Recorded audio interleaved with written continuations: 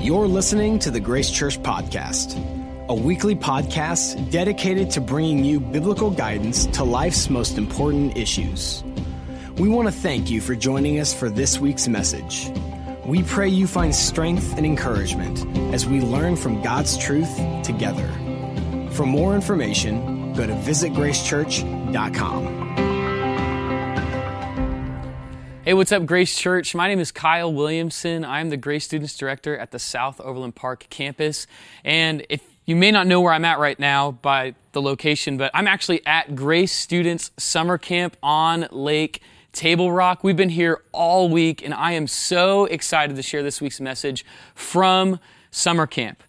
Like, if you didn't know what happened at Grace Students Summer Camp, I wanted to key you in a little bit about how much God is moving just in these short 5 days. We have over 240 students that attended camp this year. This is the record-breaking year, the most kids we've ever had. We're going out on boats, and by the way, there might be a couple boats that drive by me in the background. The camera might be a little bit shaky if the wakes get heavy, but hey, that's all about what we're about here at camp. Like, this is the full camp experience. I wanted you guys to understand what it's like to be here at Grace Students Summer Camp. Just even last night, God did so many amazing things. We have students, like multiple students, like confessing sin, like Christ overcoming like difficulties, areas of their life that they're surrendering to God. I think a lot of times students will come into camp kind of waffling back and forth between following Jesus and another thing in their life. You know, so many times it's at moments like this at camp where we eliminate distractions that we see these like things start to bubble up of like, oh man, I actually was worshiping my phone. Or I actually was worshiping my sports team. Or I was actually worshiping the pursuit of a relationship. And I love here at camp, the students, like, we realize these things when we get away from it all and truly surrender to Jesus. So many students have encountered Jesus, and that's why I love doing student ministry. I love doing student ministry because of the authenticity and how real teenagers can be. But I think if we're honest with ourselves, I think we can learn a lot from the teenagers in our life. I think adults deceive themselves way better than kids do. Like, in fact, like, we are like these teenagers. We go into situations and we're double-minded. We're trying to follow two different things all the time. But the reality is we can hide it better. Like, we've built up walls. We've had years and years of building up walls and defense mechanisms in our life that we convince ourselves that we are in a good spot with the Lord. We convince ourselves that we're in a good spot in our marriage. We convince ourselves that we're in a good spot in parenting, but the reality is we're waffling back and forth, trying to follow two different things. You know, we've been in this series called God in the Downward Spiral, God in the Spiral. And we've been looking at Israel's history. And Israel's history is the history of all of our lives, where it starts to just take a toll. One thing happens after another, and then eventually it all just kind of spirals down and out of control. See, the reality is oftentimes we try to follow God and something else. We try to follow God in the pursuits of our career. We try to follow God and our kids' like achievements. We try to follow God in even just our own happiness. But the reality is that God is the only one who we can follow. We can't waffle back and forth between two things. We can't falter between two opinions. And so the question leading in is we're gonna dive into 1 Kings chapter 18. But before we get in there, I want you to think about this question. Are you trying to follow God and blank? You fill in the blank for yourself. Are you trying to follow God and your career, your family, your happiness? What is that for you? Are you trying to do both? Because we're going to learn from this story from the Israelites that it cannot be done. There can only be one king. There can only be one true God. And that's what these people of Israel were trying to do in this downward spiral. Let me give you a little bit of context as where we're at today in 1 Kings chapter 18. So the past 2 weeks in our series, we've been talking about two kings from the southern tribe actually the kingdom of Judah. We talked first about Rehoboam, and he was not that great of a leader. He actually, like, the kingdom got divided under his reign. And then last week we talked about King Asa. And he was following God with his heart at the beginning, but then he stopped trusting God. He stopped trusting God, and from there, like, the kingdom continues to spiral. But today, we're going to take a trip up north, all right? We're going to leave the southern kings. We're going to probably get back to them in the next coming weeks. But we're going to go up north to the northern kingdom, and we're going to look at the most wicked king that we see so far in the Bible. This is King Ahab. King Ahab ruled during the same time that King Asa did in the southern kingdom. King Ahab's ruling the northern tribes of Israel. And it says this in the Bible, that he did evil in the sight of the Lord more than anyone before him. So right now we see that King Ahab is the most wicked king so far that we're looking at in this Bible. So here's where we're at. So he sets up, not only does he not follow the law, but in fact, he actually sets up temples to other gods. In our story, we're going to see two gods in particular, Baal and Asherah. So he actually sets up places of worship that the people, his followers, the people that God entrusted him to shepherd and to lead, he's actually helping them follow other gods. And so King Ahab was extremely wicked. But also in this story, we see the introduction of one of the most famous characters in the Bible. He actually appears just a chapter before in 1 Kings chapter 17, and his name is Elijah. It's really funny the way he actually enters into the scene. It's very nonchalant, not epic, really. He just kind of comes up and there he is. There's not this huge call moment like we see with Isaiah or the other prophets, but he just kind of rolls up. So Elijah just rolls up and he calls out some of the wickedness. And actually because of that, he proclaims, God tells him to proclaim that there will be a drought in the land. So they don't see rain or even dew on the ground for 3.5 years. For 3.5 years, there's no rain, it's drought. And you got to keep in mind, this is an agrarian society. They depended on rain. Rain was their entire livelihood. If they didn't get rain or dew, they weren't eating. So for 3 years, we see a drought, no rain or dew on the land at all. So Elijah calls this drought, and God miraculously provides for Elijah in those times. And 3.5 years later, God calls Elijah and he says, all right, I want you to make an appearance to King Ahab.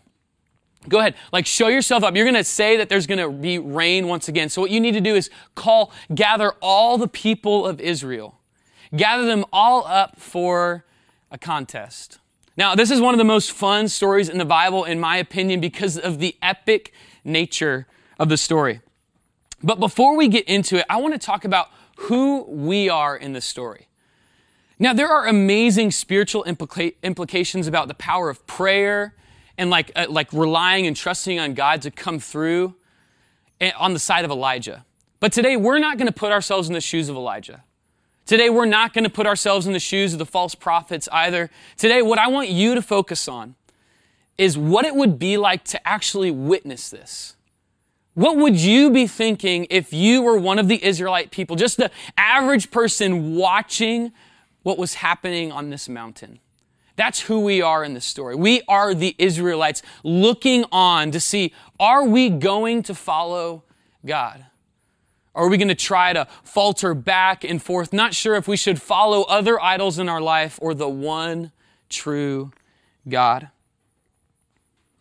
And so we are going to get into it right now in 1 Kings chapter 18.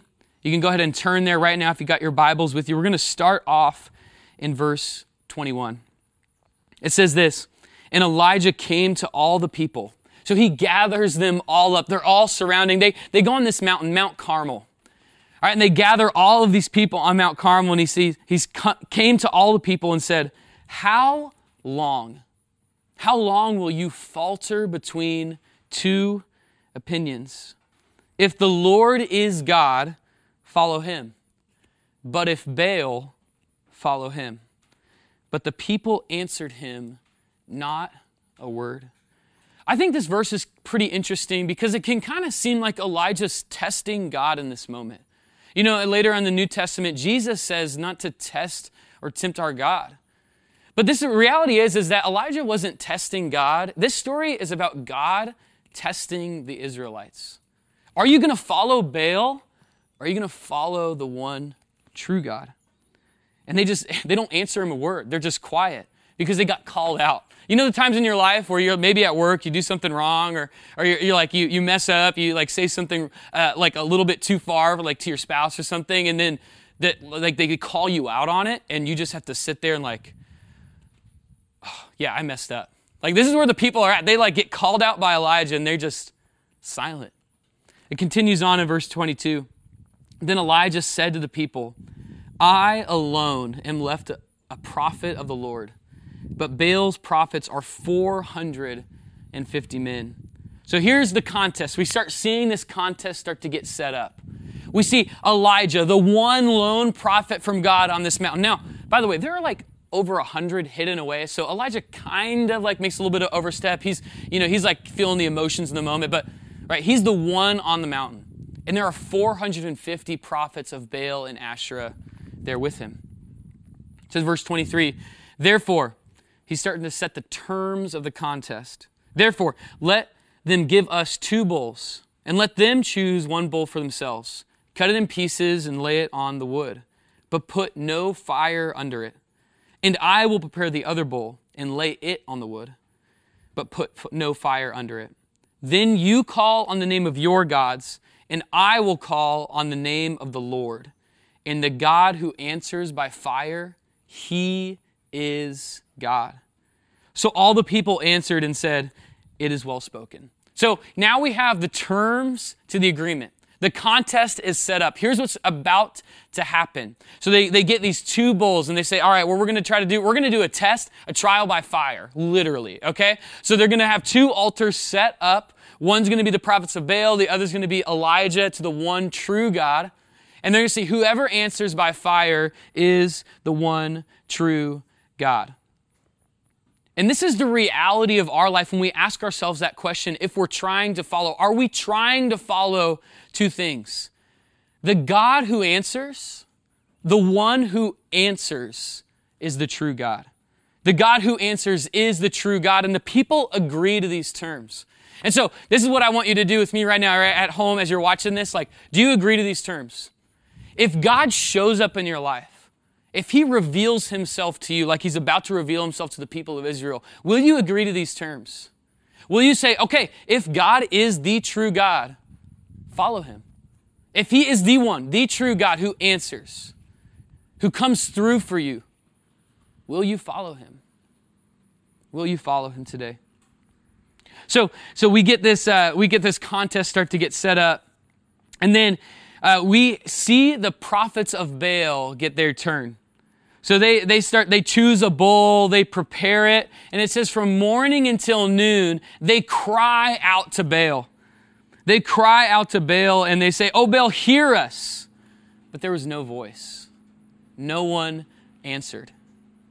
And so they cry out from probably 9 a.m. or maybe 6 a.m., maybe a little earlier, all the way until noon. They cry out to Baal. It says they leaped about the altar. They jumped around and they danced and they tried to get Baal's attention in any way that they could. But it says that there was no voice and no one answered. We'll pick back up in verse 27. And so it was, I love this part, by the way. And so it was at noon that Elijah mocked them and said, cry aloud, for he is a God. Either he is meditating or he is busy, or he might be on a journey, or perhaps he is sleeping and must be awakened. We've talked about some shade that gets thrown around in the Bible. This is some intense shade getting thrown. Other translations say, do you think he might be relieving himself? Is Baal just going, is he on the potty right now? Is that where Baal's at right now?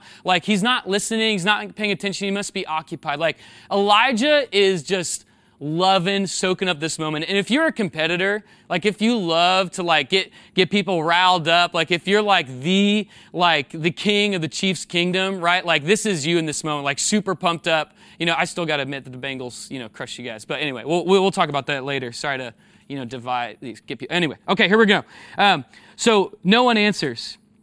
Right, and so Elijah's mocking them, and this is verse 28 says, so they cried aloud and cut themselves, as was their custom, with knives and lances, until the blood gushed out on them. And when midday was past, they prophesied until the time of the offering of the evening sacrifice. But there was no voice. No one paid attention. So this is when this story for me starts to get a little sad for the prophets of Baal. Because I know that so many people in their lives start to struggle, and they think that the God they're crying out to will help them. And they think that if they just do a little bit more, if they try a little bit harder, that their God will answer them. And so they go even to the point of cutting themselves, harming themselves, trying to reach out to try to get an answer from their false God. How often does this happen in our life? The things that don't work, how often do we go back to them and try harder? And then they just fail us even worse in the end. I see so many people struggling this all around me. I know even in my own life, the things go back to that I know they don't work. I know they don't give me joy. I know they don't give me peace. But for some reason, we convince ourselves that if we just try a little harder, it will work. But no one answered. I love the end of verse 29 where it says, but there was no voice. No one answered. No one paid attention. And that's because false gods will always fail you. False gods will always fail you. It's not a question of if, it's a question of when. Oh, we got some partiers back here on the boat. It's going to be slowing by. See, these false gods, they're going to fail you every single time. Every single time these things, these fixes in our life, they will let us down. And this is what the people of Israel were doing. They were faltering between two opinions. Are they going to follow God or Baal or Asherah? And by the way, Baal and Asherah, those were the gods of money, sex, and power. They were the gods that got worshiped with cult prostitution. They were the gods that were supposed to be the ones sending rain. But they failed them. They had been failing them for 3.5 years, and they will fail them in this moment on this mountain. So here's what it says, continuing on in verse 30. It says, then Elijah said to all the people, come near to me. So all the people came near to him, and he repaired the altar of the Lord that was broken down. You know, I love the start of this verse, that Elijah said, come near. With God, there are no tricks. There is no deceiving. There is nothing, no showmanship that needs to happen. God says hey, you come near. I want to show you my power. I want to show you the glory. I want to show you what God can do. And so now it's Elijah's turn. Elijah, I'm just going to summarize what happens in these next couple verses. So it's Elijah's turn. So he sets up 12 stones, each stone representing a tribe of Israel. First what he does is he rebuilds. He reminds them, hey, you guys should be united. You guys are a divided kingdom right now. First of all, this is what God called you to be, is a united kingdom. So he rebuilds the altar. And then what he does is he digs a trench around this altar. And then he grabs people. He's like, hey, I need pots of water. So they end up grabbing 12 huge pots of water. And they dump it all over this wood. They dump it all over the bowl. It actually says that it fills up the trench completely. Okay, I got two thoughts from this. One, why on earth is Elijah stacking the odds against him? It's because God's powerful. And this is why I know Elijah wasn't testing God. Elijah knew it was going to happen since the beginning. Elijah knew that God was going to come through. This is God testing the people. So him filling the water kind of makes it a little bit more astonishing for us as readers, us as the Israelites watching. But then also what happens, right? They've been in a drought for 3.5 years. Imagine this. Imagine your family has been struggling to make ends meet, has been struggling to provide food on the table, and some random dude walks up and says, hey, I need you to give me the last money you have in your bank account because I want to show you what God's going to do in your life. Imagine that. How crazy would that be? What would you think if you saw literally your livelihood being dumped out on this altar? This again shows me Elijah is not testing God. Elijah is testing the people. Elijah's testing the people. So let's see what happens at the end. So in verse 36, It says, and it came to pass at the time of the offering of the evening sacrifice that Elijah the prophet came near and said, the Lord God of Abraham, Isaac, and Israel. I've been out there yesterday. I can't get wakeboarding though. Sorry. We're just going to roll with it. You know, we're here. We're at camp. That's what our kids will be doing later on today. You can ask them about it later. Let's read this verse again. So verse 36. And it came to pass at the time of the offering of the evening sacrifice that Elijah the prophet came near and said, Lord, God of Abraham, Isaac, and Israel, let it be known this day that you are God in Israel, and that I am your servant, and that I have done all these things at your word. Hear me, O Lord, hear me, that this people may know that you are the God, and that you have turned their hearts back to you again.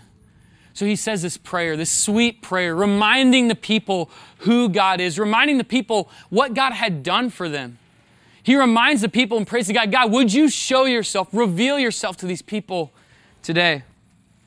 Verse 38 says, then the fire of the Lord fell and consumed the burnt sacrifice, and the wood and the stones and the dust.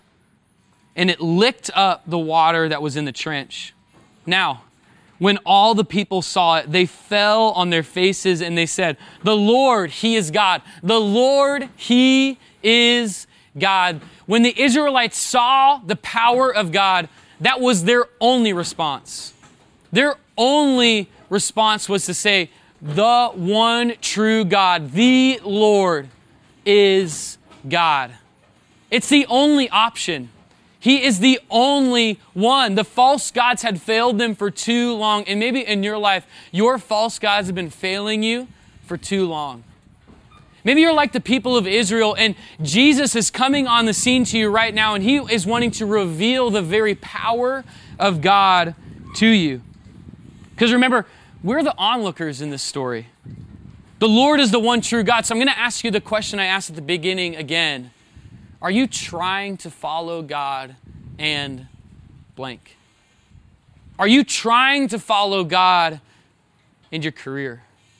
Are you trying to follow God in your kids' achievements? Are you faltering between two opinions like it said earlier in this chapter? Will you follow the one true God? In the New Testament, this is actually, James calls it being double-minded. Thinking of two things, like going back and forth between two opinions, being double-minded. Jesus actually teaches this in Matthew 6, that you can't follow God and money. It's impossible. There can only be one king. There can only be one God. And remember, we are the onlookers in this story. Elijah in this story represents Jesus. Think about what Elijah did for the people. He came at just the right time to reveal the power of God to the Israelites. He actually dismantled every argument of the enemy, stacked the odds against him, and he came out victorious. And that's exactly what Jesus did for us. He came to this earth at the perfect time. He lived the perfect life and died the death we deserve. In doing so, He showed the very power of God, revealed the power of God to us, just like Elijah did to the people of Israel. And Jesus also dismantled every single argument of the enemy. He took away all of the enemy. He actually, after He was baptized, He was tempted by Satan and dismantled every single one of the enemy's arguments and proved that He was king, proved that He was God. And so my question to you is He revealing Himself as the one true God in your life today? Is He calling you, maybe helping you realize that there are false gods in your life?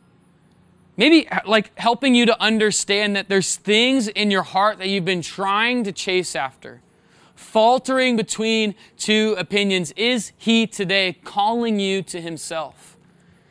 Is He asking you to follow Him, to set aside the idols, to lay aside what you've been chasing after, the thing that has been failing you for years, but you think if you just do a little bit longer or you try a little bit harder, it might work? You might get happiness. You might have peace. Our only response when we face Jesus, when Jesus is revealed to us, our only response should be that of the people of Israel in 1 Kings 18:39, and I'll end with this. Now when all the people saw it, when they saw the power of God, when all the people saw it, they fell on their faces and they said, "The Lord, He is God. The Lord, He is God." How will you respond today?